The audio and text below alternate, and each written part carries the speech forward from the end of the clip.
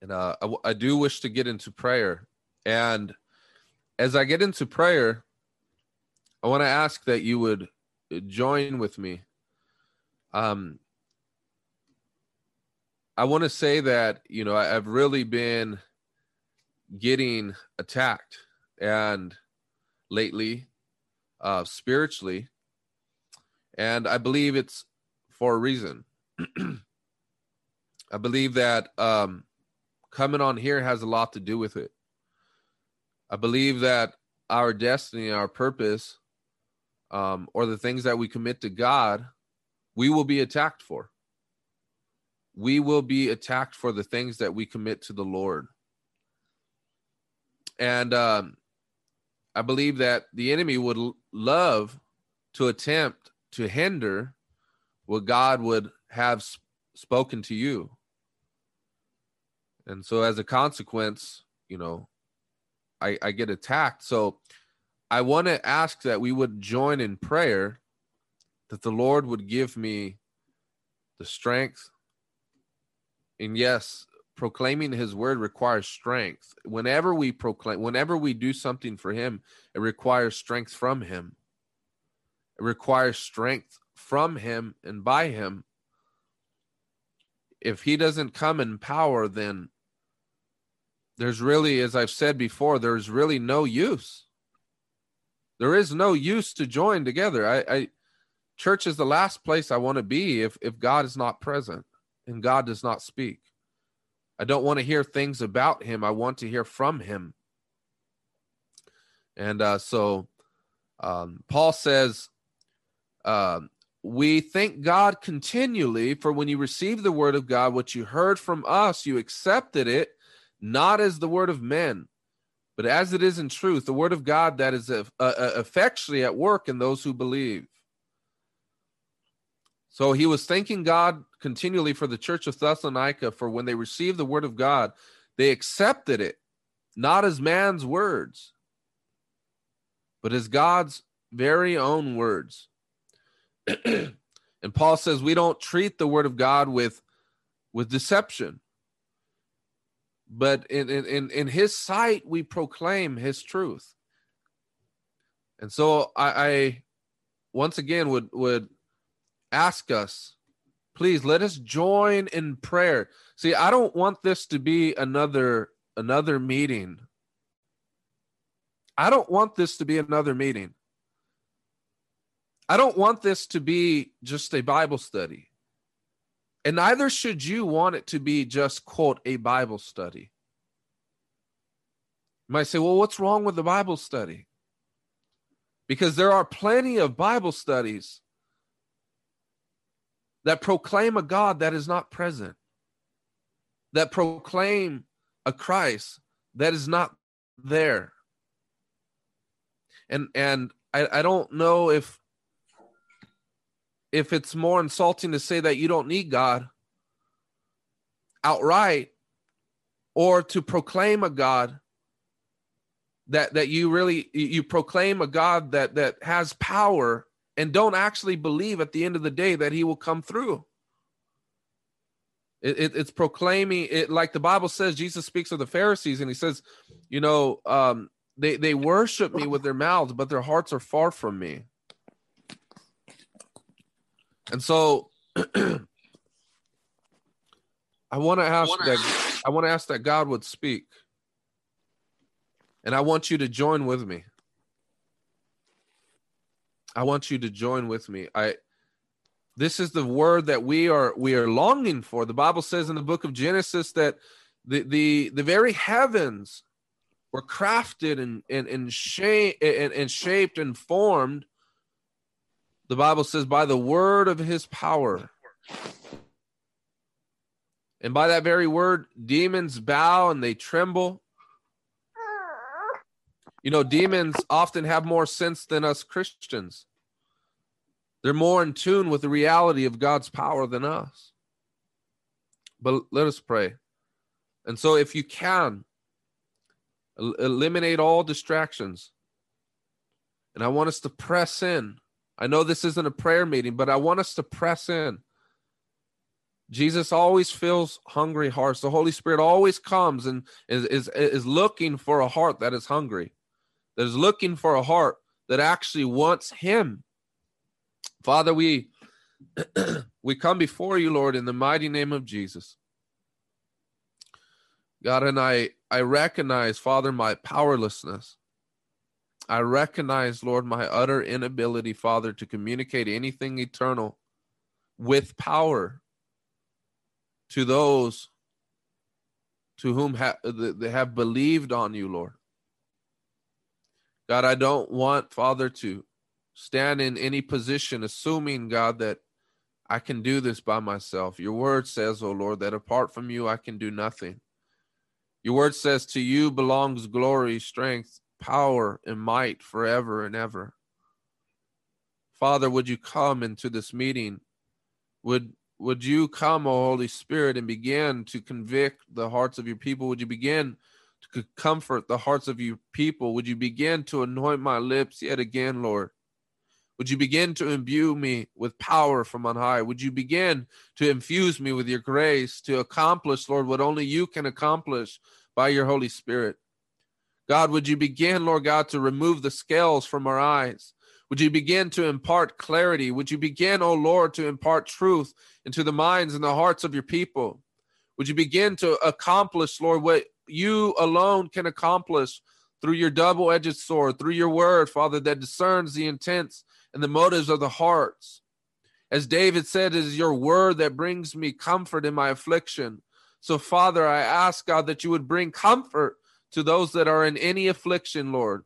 Your word says that your word, Father, comforts, and it's like healing balm. It's like honey to the embittered soul, and it sweetens the soul. Your word, the Bible says, is perfect and upright. It gives illumination to the soul. Father, I pray that today and for some, Lord, in other parts of the world tonight would be of eternal significance. Lord, I pray, God, that you would command attention to your word. I pray, Lord God, that you would seize and you would captivate our wills. I pray that you would empower us for service. I pray, Lord God, that the things that are in our lives, Father God, would be broken by the empowerment of your word. I pray that things, Lord God, would fall off by the power of your word. I pray that you would begin to cleanse us.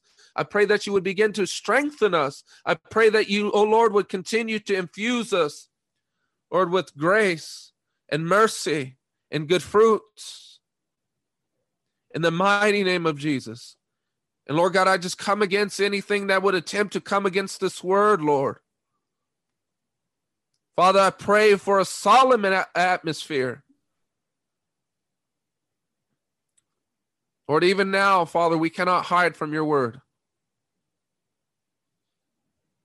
Father, I pray that no mind would leave interpreting this meeting as something that man has concocted or formed, but they would understand you are present. And God, I do ask that you be present. Holy Spirit, you're welcome. I come against, Lord God, anything that would resist your presence, would resist your spirit, Lord. We resist it and we renounce it. And we invite your spirit, Lord, and say, you are welcome. You are Lord of this place and you are Lord of these people. Grant liberty, grant freedom from bondage. Hallelujah. Thank you, Jesus. Thank you, Jesus. Thank you, Lord. May your presence come. Spirit of God. I want us to wait a minute. As I close in this prayer, I want us to wait a minute. Elevate your understanding to God. May you become cognizant of God, realizing a realization of his presence. Thank you, Jesus. Spirit of God. Come, O Holy Spirit. Hallelujah. Empower this word, God. In Jesus' mighty name. Hallelujah. Amen and amen. Amen. Glory to God. Thank you, Jesus. Hallelujah. Amen. Again, we will be taking a look at Psalm 32. And I want to read through this psalm, and hopefully the Lord would grant us strength to receive. It says, blessed, beginning at verse 1, it says, blessed is the one whose transgression is forgiven. I want to stop there, and I understand that this is Hebrew. But in the Greek, the word blessed is the word makarios, and it means happy is the man. And he's happy because he's whole. He's blessed. He's considered, it's not the sort of fleshly happiness that comes as a result of you being told you got a gift card to your favorite store, or, you're going to go out to eat to your favorite place. This is the sort of happiness that the Lord's Spirit provides. It's a sort of blessedness that can be conferred to you even in times of poverty, even in times of weeping, even in times of distress. How do I know this? Jesus says, blessed is the man who weeps. Blessed are those who mourn. So even in loss, you can be blessed. Because the way that God functions, the way that God operates is contrary to the way that the world operates. The world says that you are blessed if you have a lot of money. The Lord says, blessed are you who are poor in spirit. The world says, blessed are you, and I'm kind of taking that phrase and kind of using it here. Not that one is truly blessed, but if they're, quote, blessed by the world standards, but blessed is the man who's rich, or blessed is the man who has popularity. But Jesus says, blessed are you when you're reviled for my name. Blessed are you when you're persecuted for my name. Look at the Beatitudes in Matthew chapter 5. He says, blessed is the man, blessed is the one, right? Who's persecuted, who's reviled, who's marginalized, who's outcast, who goes through tribulation, who goes through trial, who's attacked by the devil. Blessed is the one who others do not regard. But notice, though, the counterpart that is spoken about in Luke, he says, woe unto you, whose laughter is now, for there will come a time when you mourn. Woe unto you, for all men speak well of you. And so did they do of the same regarding the prophets of old. They always spoke well of these false prophets. But he says, blessed is the man whose transgression is forgiven. The Bible says in 1 John chapter 1, verse 9, it says, if we confess our sins, he is faithful and he is just to forgive us of our sins and to cleanse us from all unrighteousness. The Bible says that he is a God in the Psalms ready to forgive. The Bible says in Micah chapter 7, verse 19, he says that God is a God who delights to show mercy. He will pardon all of our sin and hurl all of our iniquities into the depths of the sea, never to be brought up again. I don't know if you know, but we don't know very much about the sea. And it's very deep. The depths of the sea is something that man cannot probe entirely.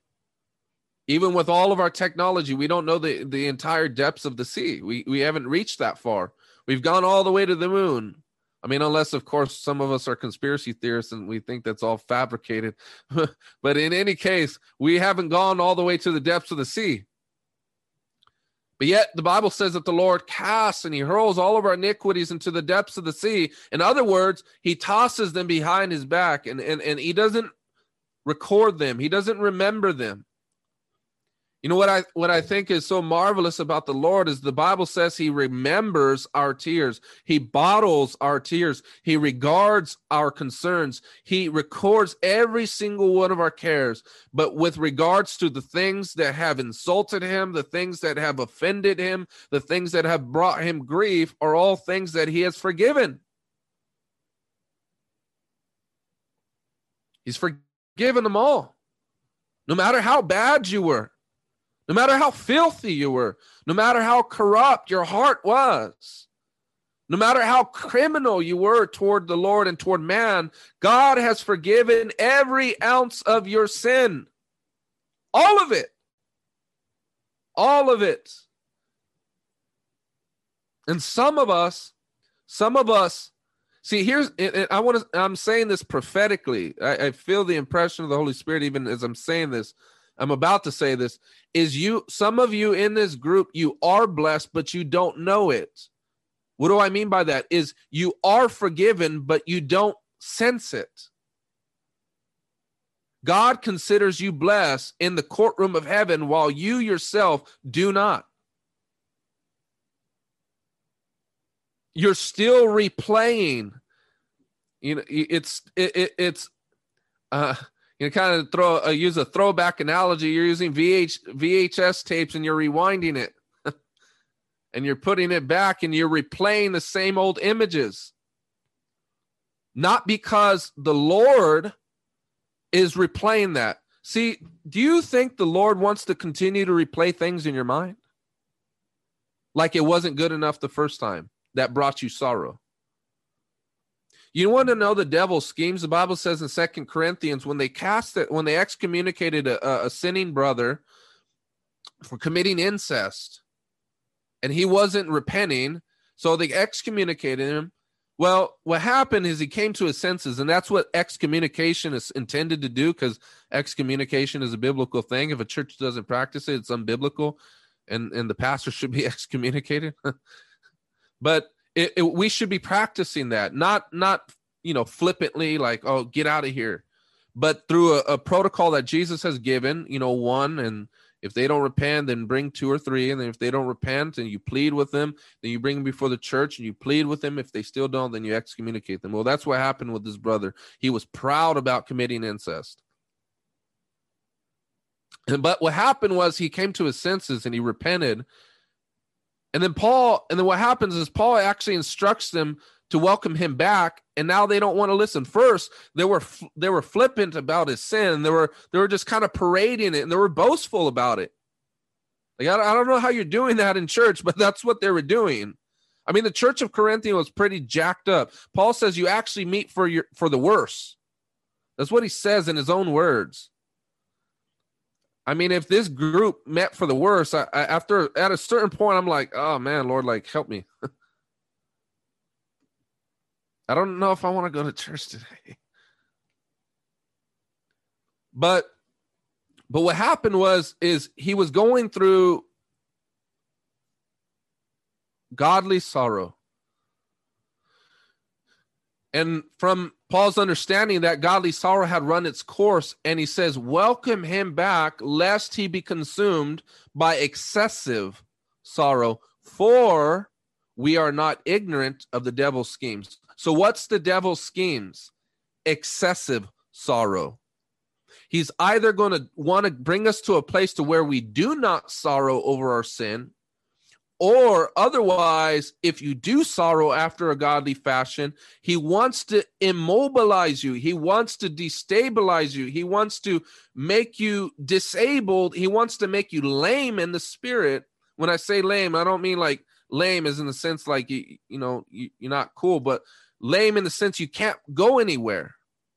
He wants to get you to that place to where you're stuck by this paralyzing excessive sorrow. See, the thing is, God's sorrow is always intended to bring us to a place, not keep us in a place.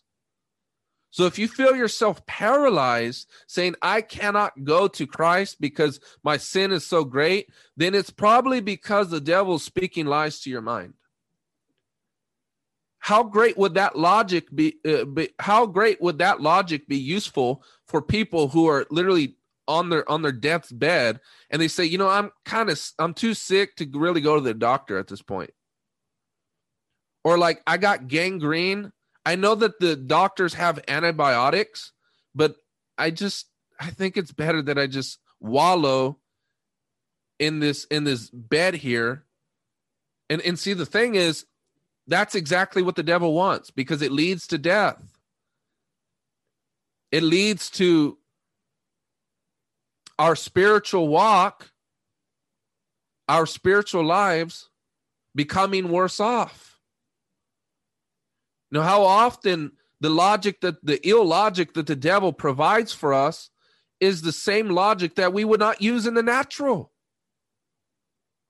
But yet we apply it to spiritual things, and we believe it when it comes to spiritual things. See how crafty he is. But Paul says we are not ignorant of his devices. We know what he's up to. So if you're in a place where you said, I've confessed my sins and I've laid it at the blood of Christ, and you still have guilt, it isn't because your guilt has not been removed by the Father. It's that you've reaccepted what you have intended to lay on him, what you've intended to submit to him. It's no different than your life of prayer. How many times have the Bible said, submit your worries to him in prayer? And every time you submit it to him, not long after that, the devil begins to whisper in your ears and says, did God really actually hear your prayers? I think you should do a little bit more worrying, because, after all, that's really going to do some success for you. And you just pick it back up again, because it's a lack of faith in God. It's a lack of faith in his promises. And notice what is implied by not accepting forgiveness. It is as if somehow my sin is greater than the blood of Christ.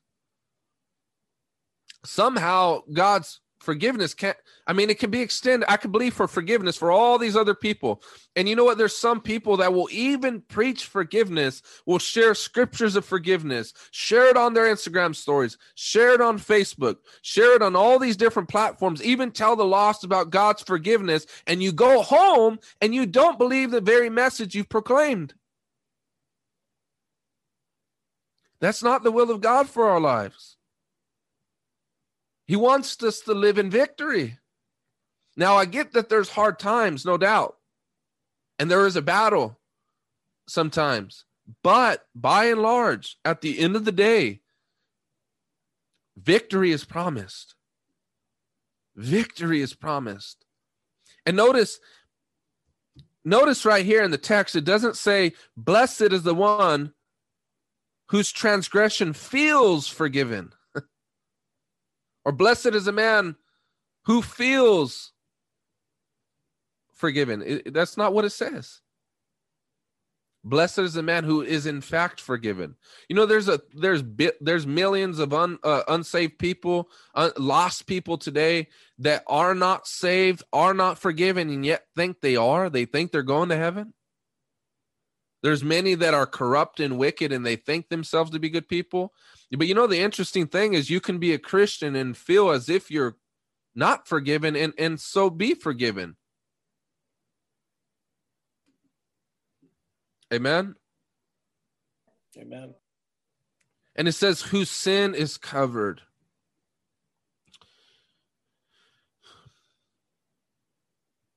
Here's our options.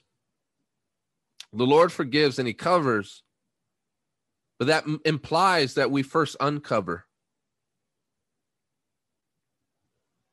If we don't uncover, by default, we're covering it. And sometimes it's going to require pain for us to uncover what the Lord wants to cover. The Bible says in Proverbs, it says a man that covers his sin will not prosper.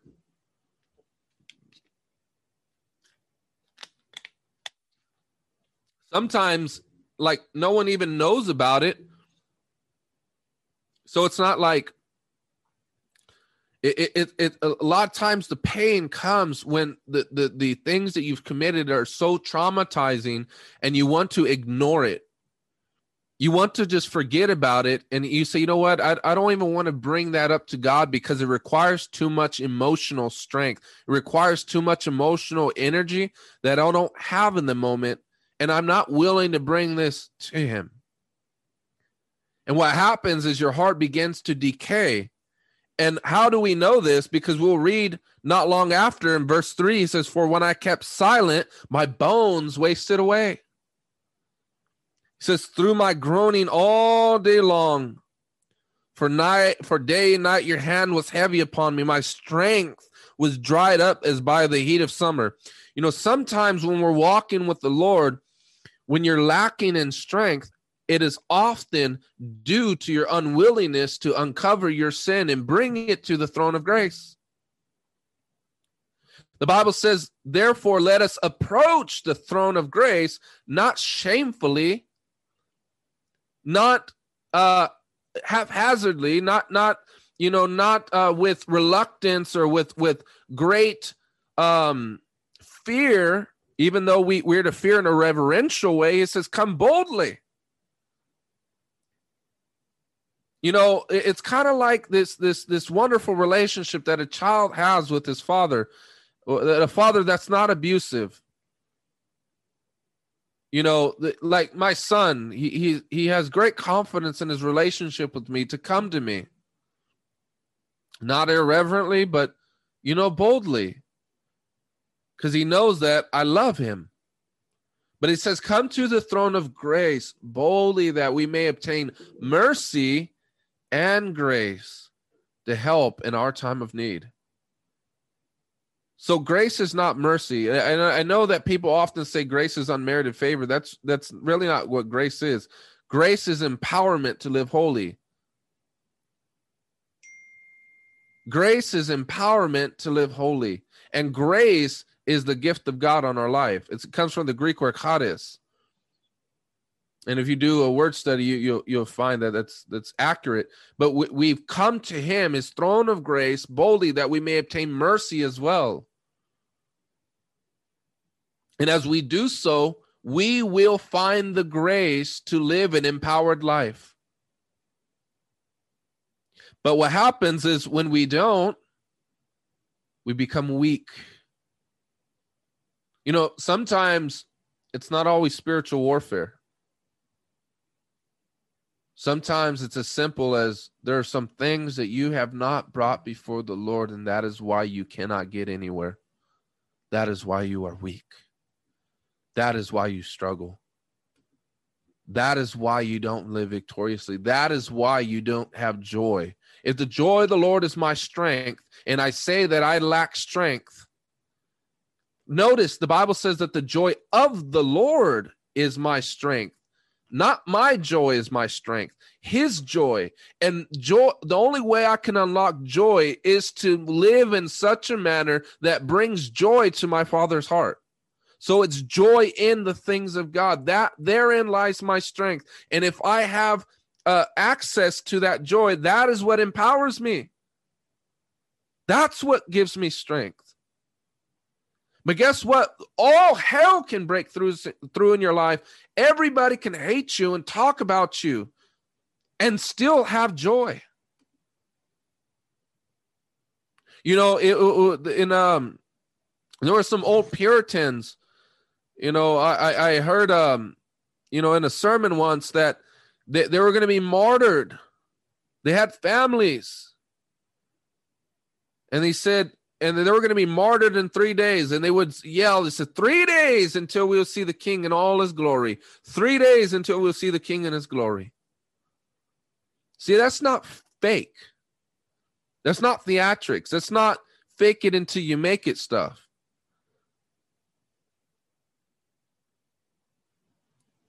You know, there's some people that Christ is all they have. And so he's more precious to their soul than anything else in this life. They have no worldly crutches or any supports in this life. All they have is Jesus. All they have is Christ. And so they have benefits that the majority of Christians do not have. I believe it was Watchman Nee, if I'm not mistaken, was thrown in an insane asylum. It might have been some other man, other Asian believer. But he was thrown in a sane asylum because at the university campus, when he got saved, he kept having these sporadic shouts of joy. He was, hallelujah. And he would shout sporadically. You think you intended on faking that stuff? You don't fake that. You live it. But he got thrown in a sane asylum and there got educated by God because all he had and all he was able to do was read the Bible. But he wasn't insane. So that this world is insane, it's flipped upside down. And so when someone's turned right side up, they think you're crazy. The world is out of their mind. They think you can be born a male and choose yourself to be a rabbit or a female or, a horse or whatever they want to be. It defies logic. The world is out of their mind. And a lot of lukewarm churches out of their mind too. They want to play stupid ping pong and all this other stuff and try to pretend like they got God's joy, but they don't.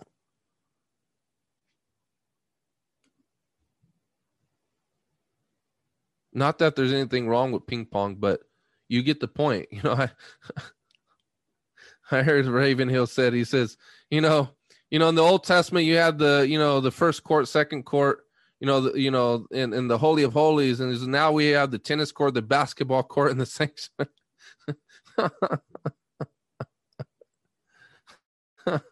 You have to get through the tennis court and the basketball court just to get into the sanctuary.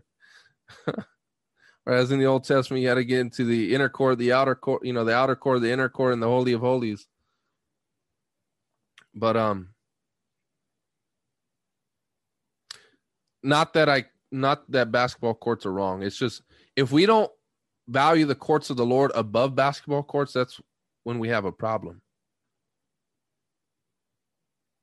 David says, I long for the courts of the Lord, that I may dwell in his presence, I may bask in the glory of God, that I may be enveloped in his beauty and all his grace. That's what was David's, that's what his heart's desire was. I long to be with Christ.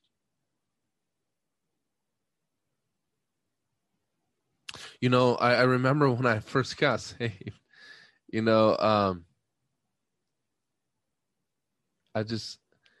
was the most wonderful thing.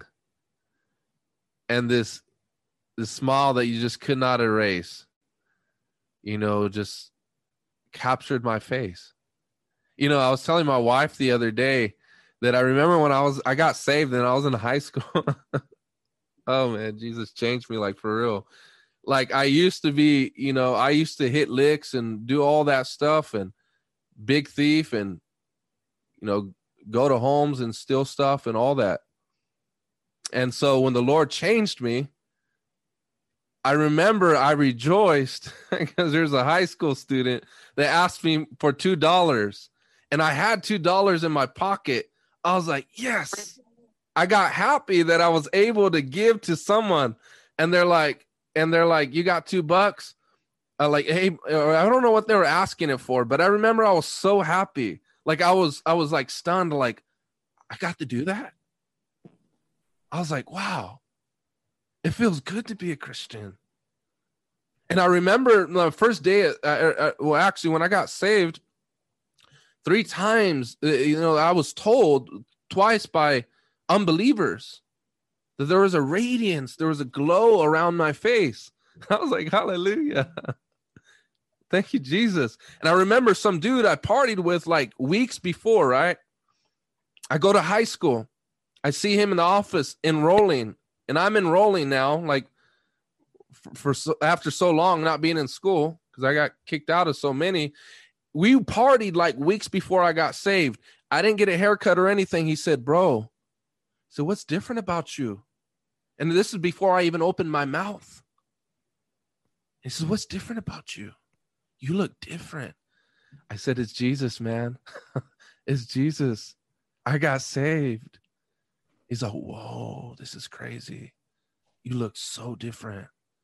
My countenance went from darkness to light. Blessed is the man. I had blessedness on my face. Hallelujah. It's not faking. It's not faking until you make it. It's a living reality. A living reality. To be enveloped by the living Christ. The living Christ. For when I kept silent, my bones wasted away through my groaning all day long. For day and night your hand was heavy upon me. My strength was dried up as by the heat of summer. You know, I don't know how hot it gets in some of your countries, but California heat sucks. And I hear that Miami's even worse. You know, the humidity and stuff like that. Try Alabama. You like Cali? Well, I just put it this way. California does suck, and especially because these fires right now, it's just ridiculous, man. But the point, though, is if you work out in summer, you know, and if you got this really, really dry heat, it can sap your strength. In fact, if you get, sunburn and all that stuff, it saps your strength. But notice, the Bible says that the hand of the Lord was upon David day and night. You know why? What it meant is God's hand, he can lift you up, but he also can apply pressure on you and put you down and say, you're going down, man. I'm going to put your face in the dirt. And I say, oh, Jesus doesn't do that. Oh, yes, he does. The Bible says in Lamentations chapter 3 that it's good that a man would feel grief for his sins. It says that the Lord not only casts down, but his hands also make whole. So the Lord casts down. Read in Lamentations chapter 3. So you're mistreating people. The Lord will remove your strength and make his hand hard pressed against you. Not because he hates you. If we don't humble ourselves, the Bible says, you humble yourselves before the mighty hand of God. The mighty hand, and he will lift you up. But that mighty hand that is able to lift up, if you don't humble yourselves, will humble you.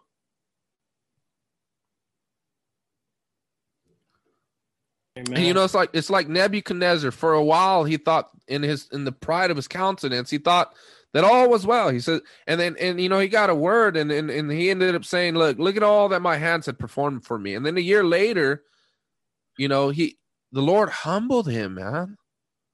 Like gave him the mind of a beast, and he began to eat grass and do all this crazy stuff. And then some time later, his mind was restored to him. And I can just imagine the Lord pointing with his finger. Kind of like Jurassic Park. I don't know if you guys ever seen that. I often laugh at that. I'm sorry, guys. But I imagine the Lord saying, no, that's not happening. Humble ourselves. And when I find that when we humble ourselves, it's a whole lot better than the Lord humbling us. I'd rather humble myself. But you know what? Even when the Lord humbles us, you know what I love about the Lord? He humbles us without humiliating us. He humbles us without humiliating us. And he praises us without flattering us. I love that about the Lord. But his strength was dried up. But notice, this was the cure. He says in verse 5, I acknowledged my sin to you. I don't know if you guys remember being a kid and, you did something naughty and you're like, I don't know who did it. You're not acknowledging what you did. See, the sooner you acknowledge, the sooner God's blessings will flow into your life. There's that acknowledgement. The Lord knows you know. The proverb says that. Does not the Lord know and test the hearts? What's the use of hiding? You're going to wander in the wilderness for 40 years. Do you want that? Or do you want to go in the promised land already? We could have gotten there a long time already. We could have gotten there a long time ago. But you want to wander. You want to keep moving and doing things your own way. You know, I've met some brothers, man. They sadly, or even sisters, they forfeit. I wouldn't say forfeited because, the gifts and callings of God are irrevocable. But I've seen some people do some very devastating moves, and they postpone the blessings of God on their life as a result of it. And you feel like, man, dude, just get it right. Because you want to see other people walk in their calling. You want to see other people walk in the plans and purposes that God have for you. You know, I've met brothers who come out of prison being institutionalized for so many years, and they don't know how to function. And they get saved in there. And because they can't break that habit, they end up doing something stupid to go right back. Because it's all they know. But the Lord is wanting to teach us things that we don't know. Amen. He says, I acknowledge my sin to you, and I did not cover my iniquity. I said, I will confess my transgressions to the Lord. He didn't say to a man. He didn't say to a priest. He didn't say to the, archbishop with the oily hands. He said to the Lord, I will confess my sins to the Lord, and he will forgive my sin.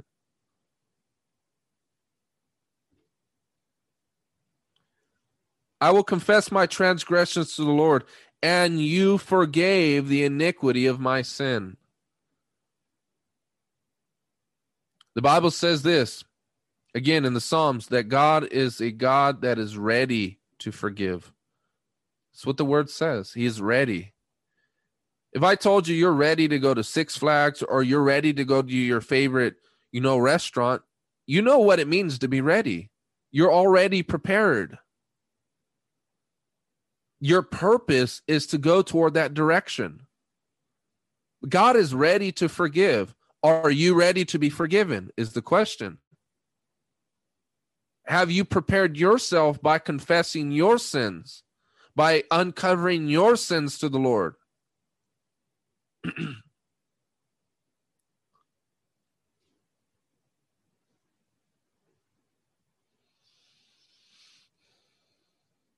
But you know what? A lot of times, look, I'm going to say this. Confessing your sin is not always without pain. Because what I've learned over the years is that if you grieve the heart of God, he will grieve your heart. He will allow you to feel what you have caused to pain his heart.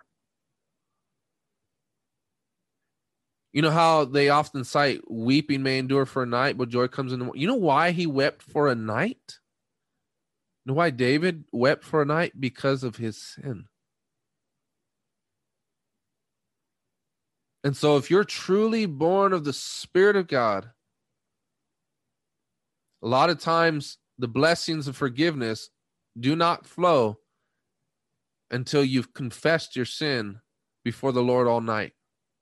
And it's not that it takes all night to be forgiven, but rather the emotional trauma that comes as a result of your sin often lasts for an entire night because you need to cry it out. You need to weep it out. You need to feel the heart of God because it's not this easy transaction. I confess and I'm forgiven. Thank you. Bye. I'm going to go sin for the rest of my week. No, the Lord when you lay on him your burden of sin, he lays on you the burden of his grief. Not to pay you back, but so you learn something. So you will learn I'm not doing this again. This hurts too much. This hurts. See, the Lord will allow the grief that is filled in his heart as the result of your sin against him to be more overpowering than the pain that is caused from you living without the sin.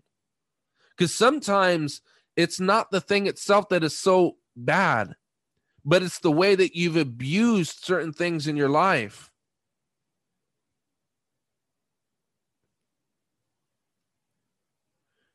Like relationships. It's not relationships are bad, but then you can take and you can fornicate. You're not married. And you've abused what was intended for good. And the pain of being without that, God will cause a greater pain to come for you, as a result of you contributing to that.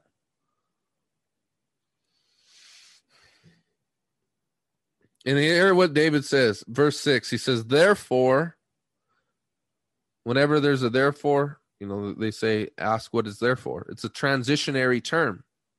In light of all that has been said previously, now this.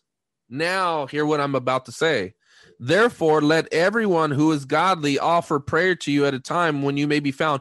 Recall that the context here is forgiveness of sins. So the prayer that is being offered is not just any prayer. It's a prayer for forgiveness.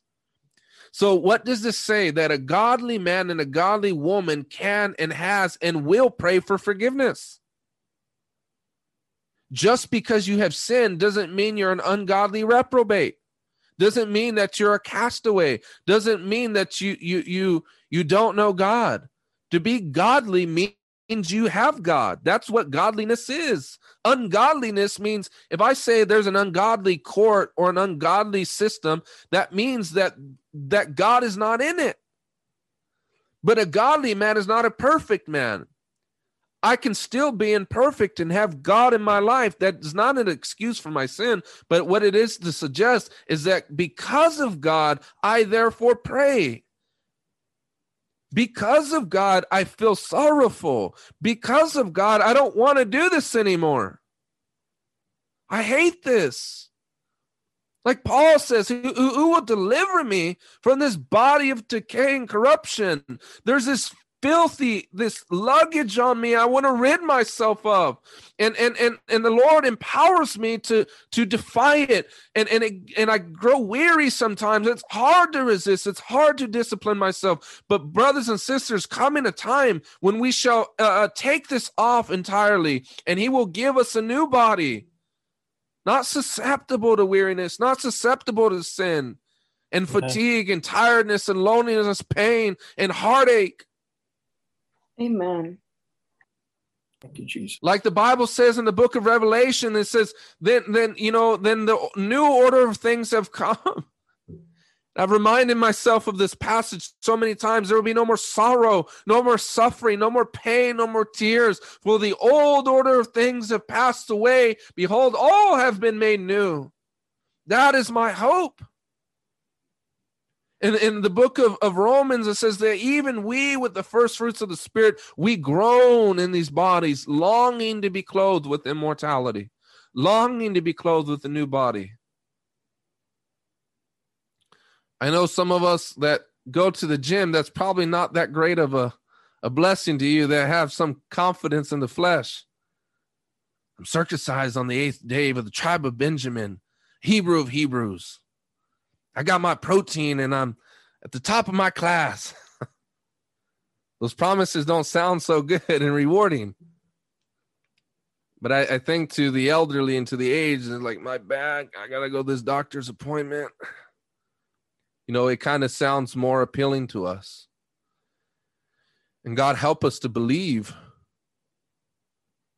God help us to long. God help us to yearn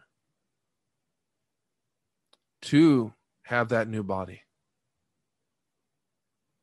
When you felt your sin long enough, you say, oh Lord, I can't wait. And there's been times in my prayers I've said, God, I would love to just go now. Not because, I'm such this, super saint, but sometimes life gets very painful. And sometimes you're like Elijah, you're anointed of God.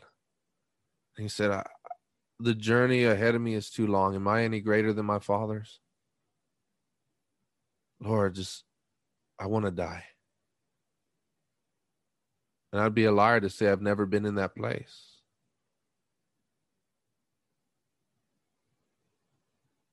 And if it ever comes for you,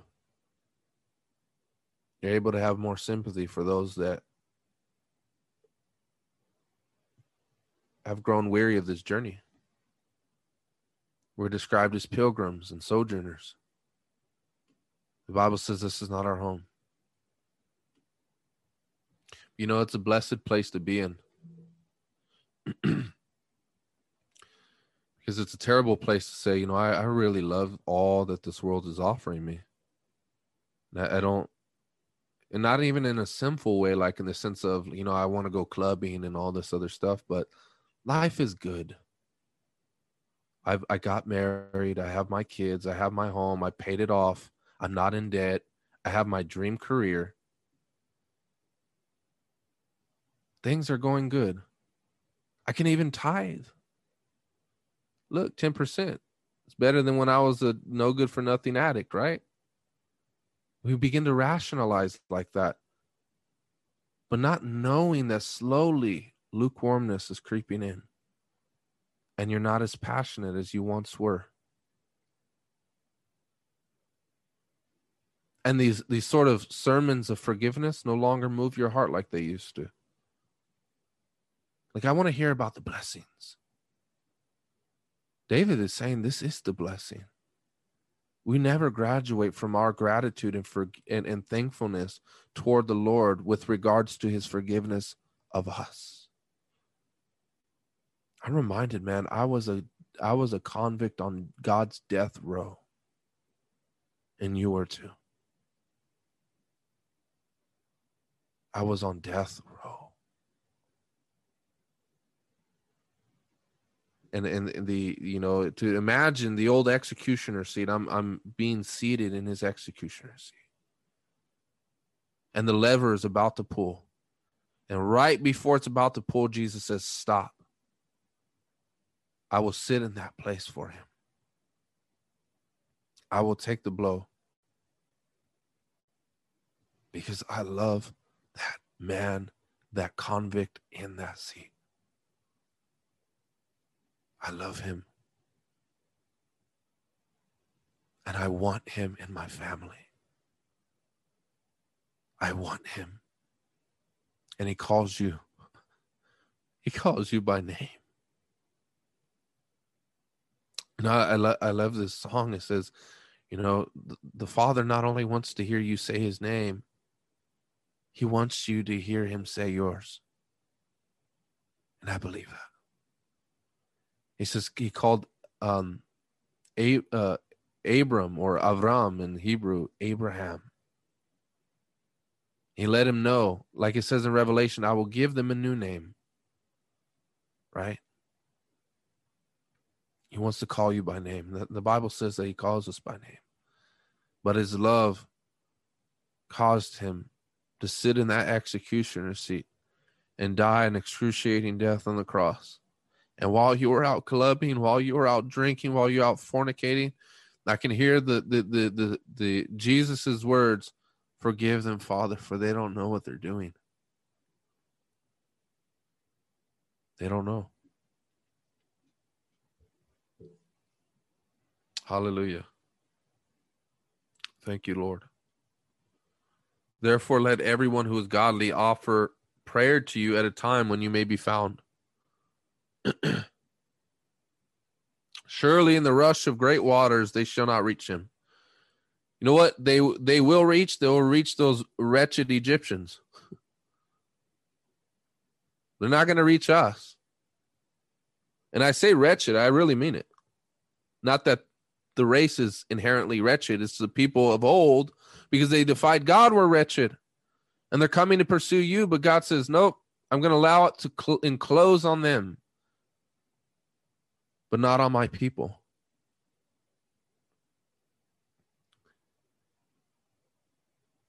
And he says, they shall not reach him. You are a hiding place for me. You preserve me from trouble. You surround me with shouts of deliverance. Shouts of deliverance. Deliverance from what? Deliverance from sin. Deliverance from its bondage. Deliverance from the devil. Deliverance from it all. Jesus is a mighty rescuer. He's a mighty savior. You know that song, He's mighty to save. He is mighty to save forever. Author of salvation. My God is mighty to save. He is mighty to save forever. Author of salvation. He rose and conquered the grave. Jesus conquered the grave. He conquered the grave, man, and he's mighty to save.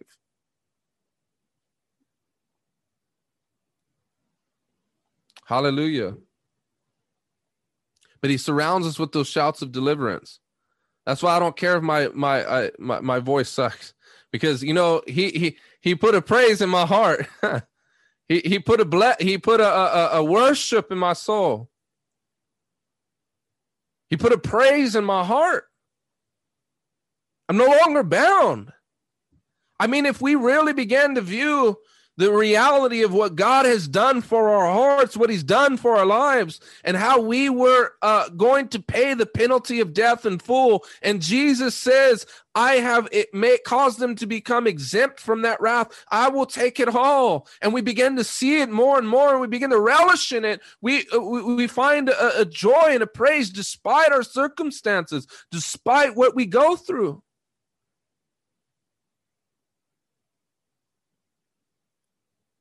I hope that still moves your heart. I pray that moves your heart still. God's forgiveness, his love shed abroad in the heart through the Holy Spirit has been given unto you. When you were nothing, when everybody double-crossed you, some of us were locked up. Some of us lived hardened lives. Some of us were abused. And God said, I'm going to pull this man out of his misery. I'm going to pull this woman out of their misery.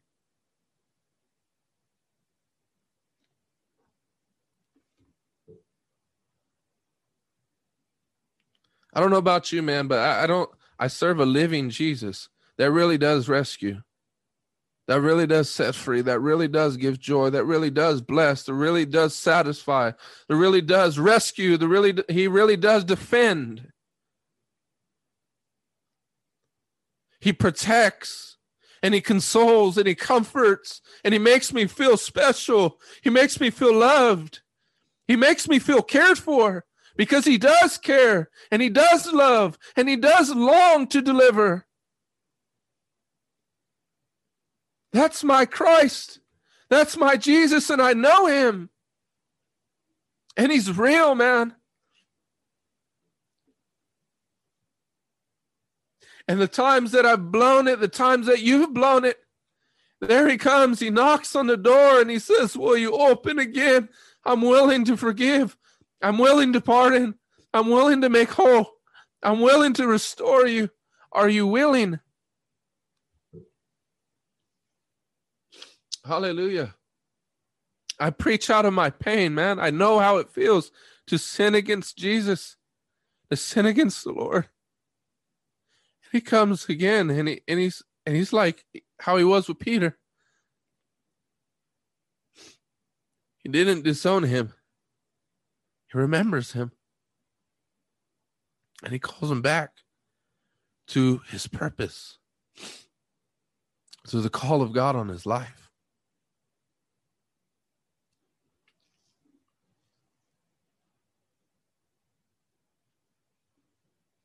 Hallelujah. Notice verse 8, he says, I will instruct you and teach you in the way you should go. Why is he now talking about instruction?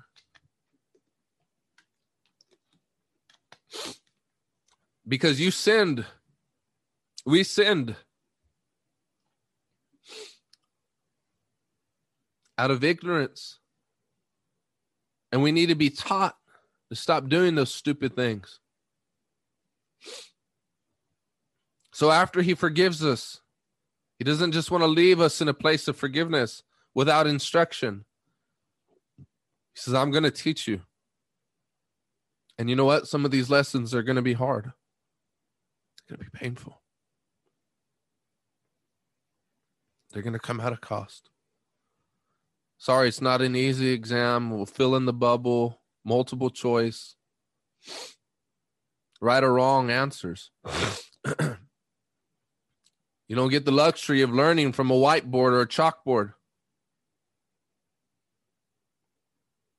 You know how he teaches you sometimes? Pain.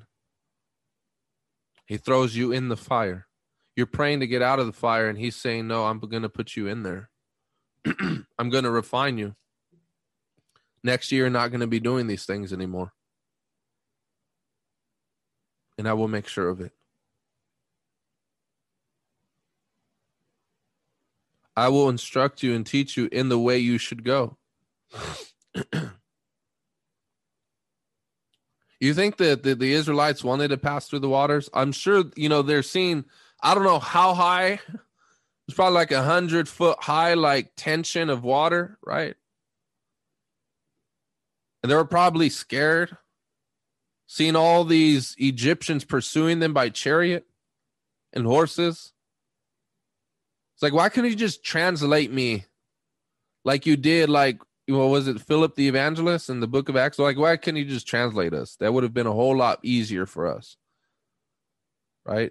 Or why'd you even allow us to go into Egypt in the first place? So many things that they could have said.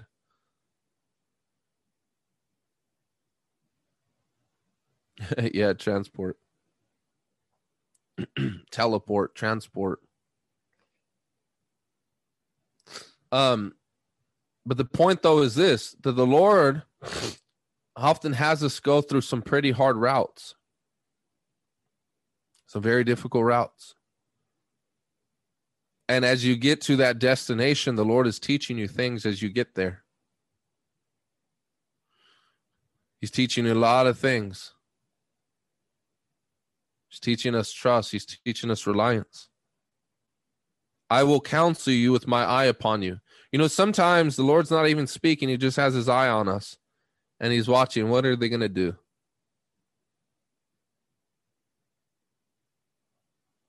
And you're saying, God, I can't hear you. It's because sometimes he has spoken to us things that we need to obey. He's already spoken to us about. And he says, be not like a horse or a mule without understanding, which must be curbed with bit and bridle, or it will not stay near you. So either we discipline ourselves and we humble ourselves, or the Lord will bridle us. It says, get over here. You're coming near me. When the Bible says, do not be unequally yoked, and for those of you in this group, do not be unequally yoked. And I want to say that's a prophetic word even now. You need to let go of anyone that's not a Christian. You cannot manage your sin. You got to cut it off. Jesus didn't say manage. But when you're unequally yoked, what happens is when there's an older ox, they unequally yoke it with the younger ox. And the younger ox, since it got more energy, wants to get ahead of the older ox, and it keeps straining its neck until it learns, I can't move beyond this older ox. That's what happens when you're in ungodly relationships. You're saying, come to church. Let us read our Bibles. As if that's going to save them. And then you report it to your Christian friends. like all like, with glee and happiness, like, hey, guess what? He reads the Bible too. And really, you're just manipulating him to read the Bible, and he don't want to read it. He don't love Jesus. But you're trying to convince everybody, that he's someone that he's not. And the Lord knows. And you're going to continue to strain your neck as a result of it. Stop straining your neck.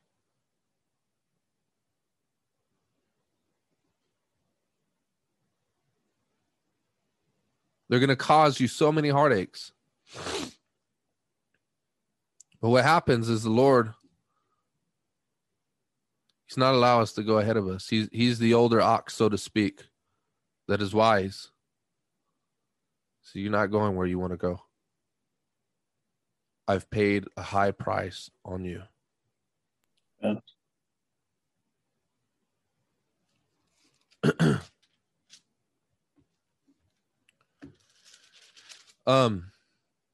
It's interesting. Ain't it interesting? How sometimes, the world runs after idols, they parade, their idols. They don't even know them. And they will pay their homage to their favorite artists. The artists don't care about them. They don't even know them. And yet a God who knows you, you turn your back on him.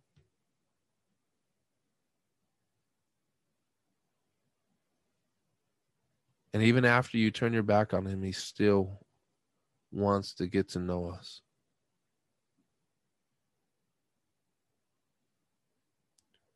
Verse 10, it says, many are the sorrows of the wicked. How he delivers us from Egypt, from the oppressive hand of Pharaoh. And we see the sorrow that the wicked have. Their lives are miserable. They don't know what love is. They're blind. And yet, somehow the Lord does great things in our lives, and then we begin to entertain the thought of going back. How easily we forget. Do we not remember those drunken nights vomiting and everyone abandoned you, laughing and putting, on YouTube or something? The stinginess of so-called friends. I remember when I used to get high and all that stuff and use all my money for drugs and then smoke everybody out or whatever. And then they had money left over. I'm like, hey, like, let's go get something to eat. They're like, what are you talking about, bro? Grimy. Double crossing one another. And then yet we complain because brother so-and-so didn't shake our hand. It's like, what?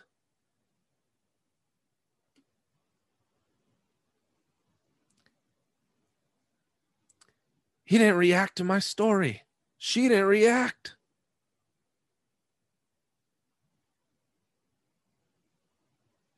I don't like the way he posted that scripture. How dare he? I don't like the way she's singing. Like, notice how people become nitpicky. It's like, do we forget where we come from? I know the church has its problems, and I get that there's legitimate concerns. There's, lukewarm churches that have backslidden, churches that are corrupt, like legitimately corrupt. They're preaching a false gospel. They're preaching a watered down gospel. I get it. But the true church, with all its imperfections, someone may not be of the same temperament as you. They may not may not smile when you smile. They may not, they may not be all girly, or they may have certain ways to them. Or this brother, is very calm and collected, and and his voice is kind of annoying, or stuff like that. And do we dare get nitpicky over that stuff?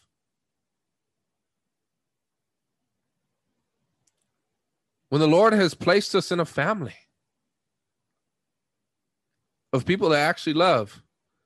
You know, I was talking to someone recently. I said, just because I don't like someone doesn't mean I don't love them. And just because I love someone, you know, just because I like someone doesn't mean I love them. There's a lot of people in the world. I'm like, man, you're like a really cool guy, but I don't love you. Like, for real, I'm not talking about like the general agape love, like how we're supposed to love our neighbor. I'm talking about like with an affectionate love, like, you know, you're a really good friend of mine sort of love. And the reason why is because there's certain people you like in the flesh that you got to keep your distance from, because you know their values are off. Amen. But many are the sorrows of the wicked, but the steadfast love surrounds the one who trusts in the Lord. You know, Psalms and Proverbs are often like that. It says that, you know, a wicked man tells lies, but a righteous man speaks the truth. It always has a you know, kind of like lack of better words, like a synonym and an antonym, and, you know, a positive and a negative. So it's contrasting the wicked man that has sorrows, who doesn't trust the Lord, versus the man who does trust the Lord and he's blessed. The wicked man doesn't trust God, and as a result of that has sorrows. Like the man who trusts in his money, the Bible says they pain themselves with many sorrows because they trust money, and those gods will always fail you. They will always fail you. The gods of marriage, the gods of relationship, the gods of money, the gods of TV, the gods of whatever, the gods of Instagram, of fame, the gods of whatever. You fill in the blank. The gods of self-satisfaction, self-pleasure, self-congratulation. The gods of YouTube, like Jarvis said, the gods of bodybuilding. Gods of image. Now you're anorexic. You keep starving yourself.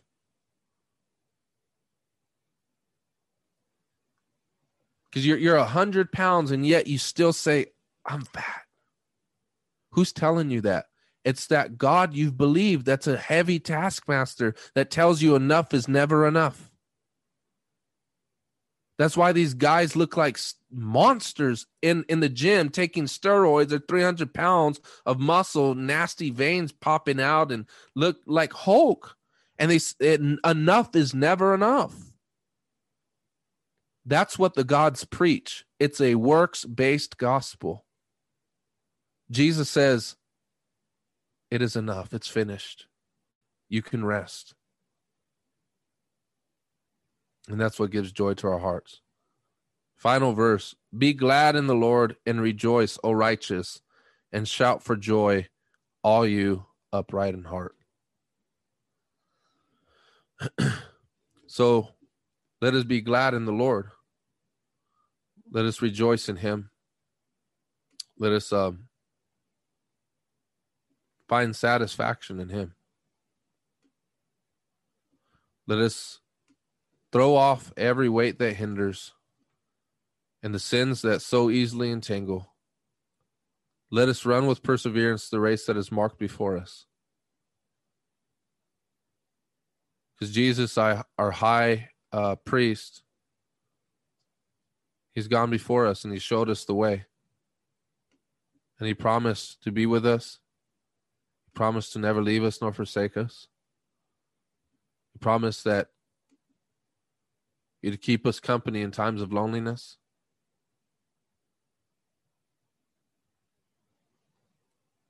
He promised that he satisfies. He promises great and precious promises.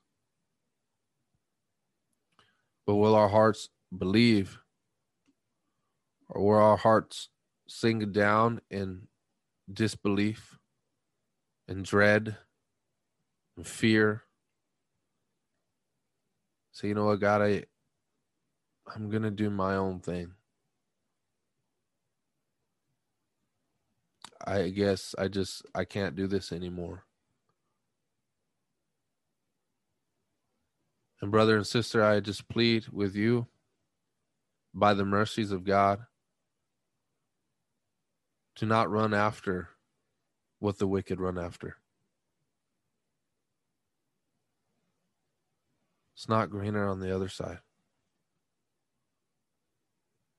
It's not more pleasing on the other side. Will the Lord forgive? Yes. But it will come at a cost. The cost might be very many sleepless nights, a lot of heartache, and a long process of restoration. God forgives overnight, but he often doesn't restore overnight. Look at how long it has taken from Adam's sin to bring about the new man. Thousands of years later. So I want us to close in prayer, Father. And I ask that you would open our eyes.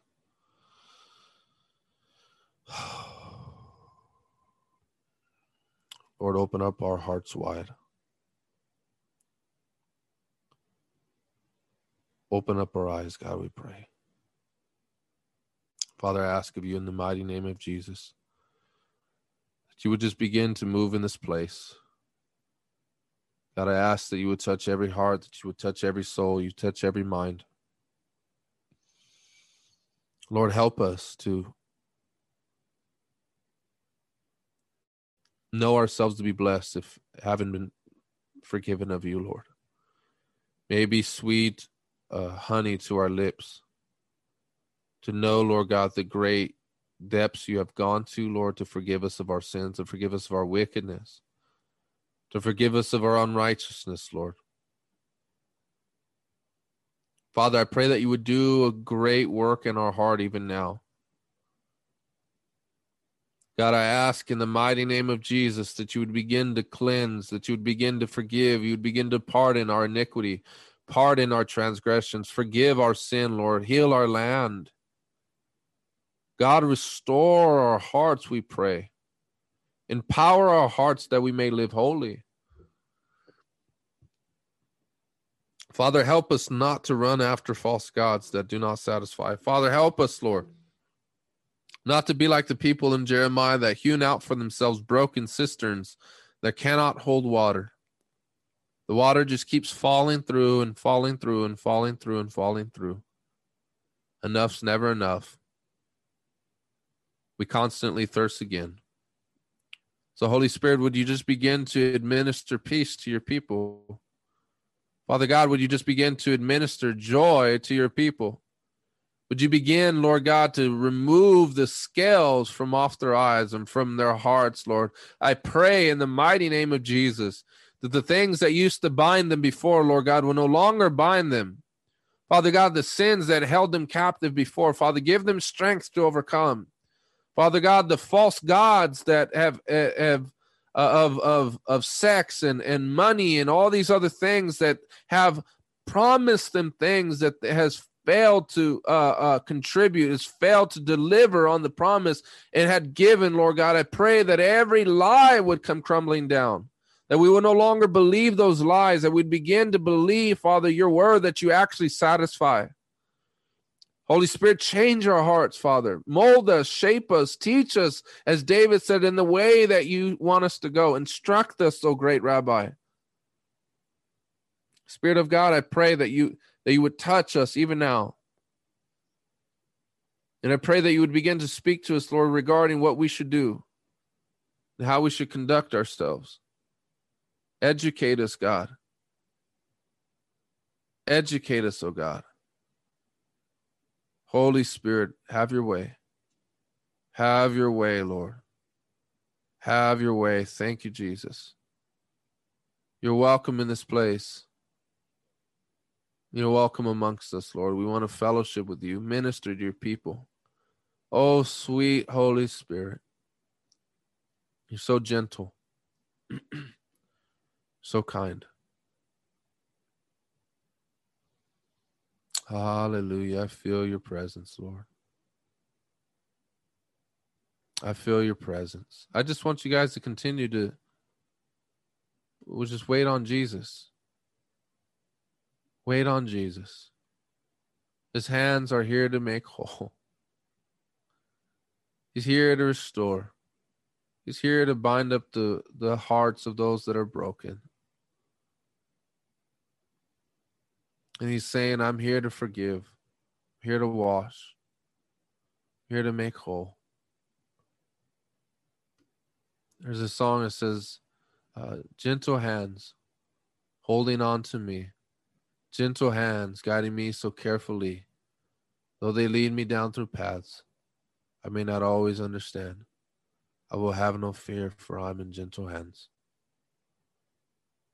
Gentle hands holding on to me, gentle hands guiding me so carefully, though they lead me down through paths I will not always understand. I will have no fear, for I'm in gentle hands. There is no more fear in the Father's hands.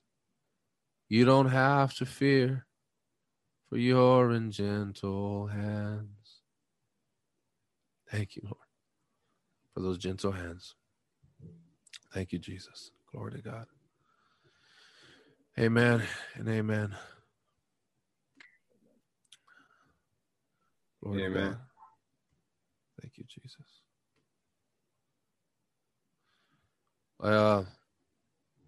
Thankful Amen. for you guys having come out. God bless you. I did want to hold on. Let me just